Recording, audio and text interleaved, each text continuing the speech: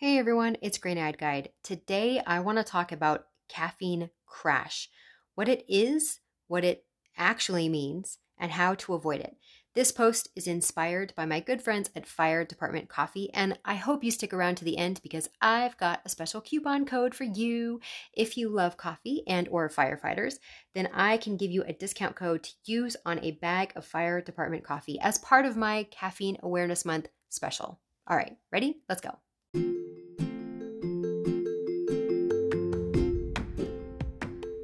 Welcome to the Caffeine at Midnight podcast. Whether it's your work, your kids, or your midterms keeping you up late, I can help. I'm caffeine scientist Danielle Robertson Rath, founder of greeneyedguide.com, author of Are You a Monster or a Rockstar? A Guide to Energy Drinks, and How to Get Shit Done When You Feel Like Shit. In short, I help people beat burnout with caffeine science. Where you get your caffeine, how much, how often, how fast. These tiny details make a big impact on your health. So let's dive right in.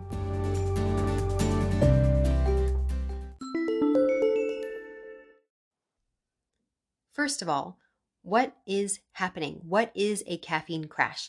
This is the situation where you feel fine, you're having your caffeine, you're awake and alert, and then boom, you turn into a walking zombie. You feel exhausted, you feel anxious, you feel stressed out. It's not a good situation.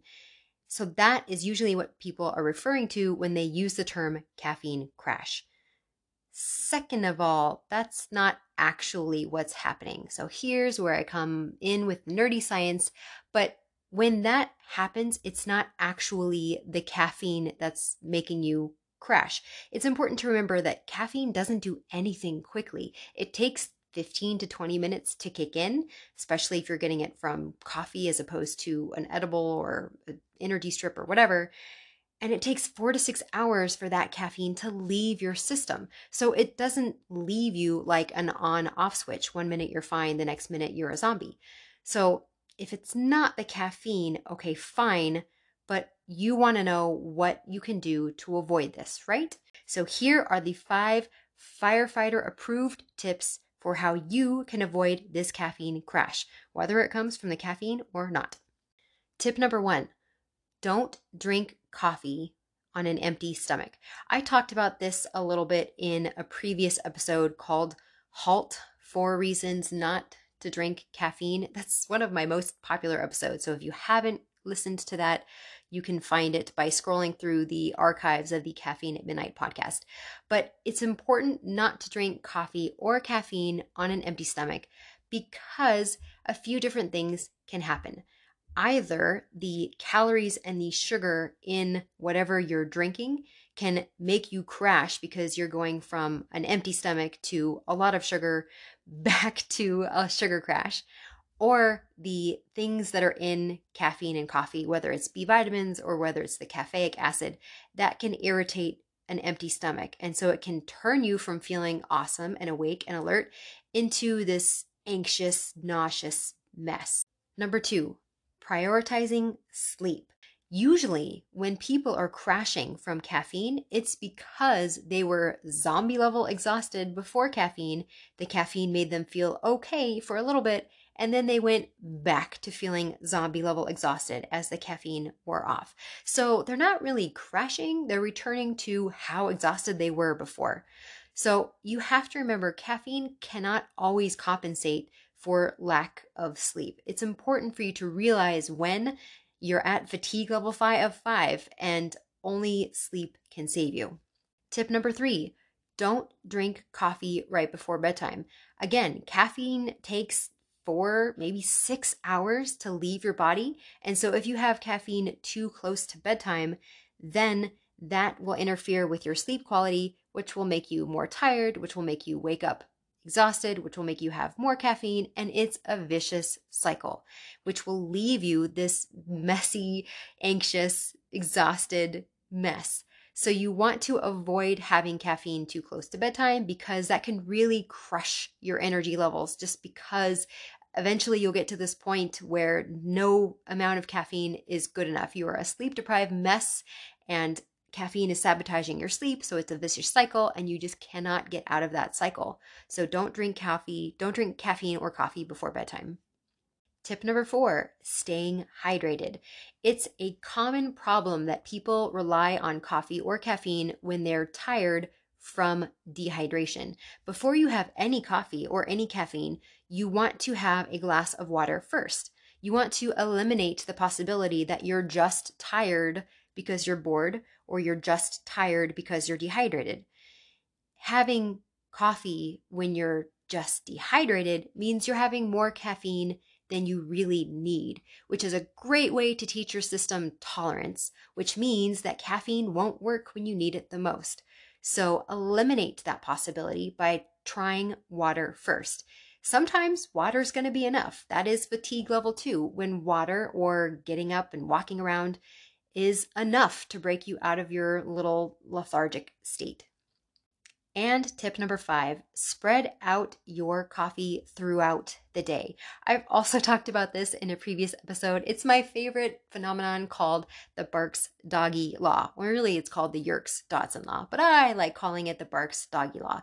In essence, what happens is people that have more caffeine can make more mistakes because there's this little peak, this little hump in the curve between performance and stimulation, where too much stimulation actually hurts your performance because you become overstimulated. This is why sleep-deprived truck drivers actually do better when they have multiple small doses of coffee as opposed to one giant dose of coffee. This is also why I'm strongly opposed to energy drinks that have more than 300 milligrams of caffeine in a can, but that's a rant for another episode. In short, if you want to avoid crashing from your coffee or whatever, make sure that you spread your caffeine out through the day. It might turn out that you only need 1 cup of coffee. You might wake up exhausted thinking, oh my gosh, I'm going to need 3 cups of coffee, but don't do that. Resist the temptation to have 3 cups of coffee all at once. Instead, spread that out through the day, and you might not actually need that 3rd cup, which means you're not exposing your body to more caffeine than you need. You're only getting as much caffeine as you really need, which means you're not building a tolerance, which means you're less likely to sabotage your sleep, which means, we've come full circle, you're less likely to crash. All right, I hope that was helpful. Let me talk a little bit about fire department coffee because I really like the work that they're doing, and I'm pretty sure you're going to like them too. Fire Department Coffee is a veteran-owned business dedicated to providing great tasting coffee to people everywhere. Every order is freshly roasted in Rockford, Illinois by a dedicated team of firefighters, first responders, and coffee connoisseurs. Seriously, it's like that company and I were made for each other. We have the same goals.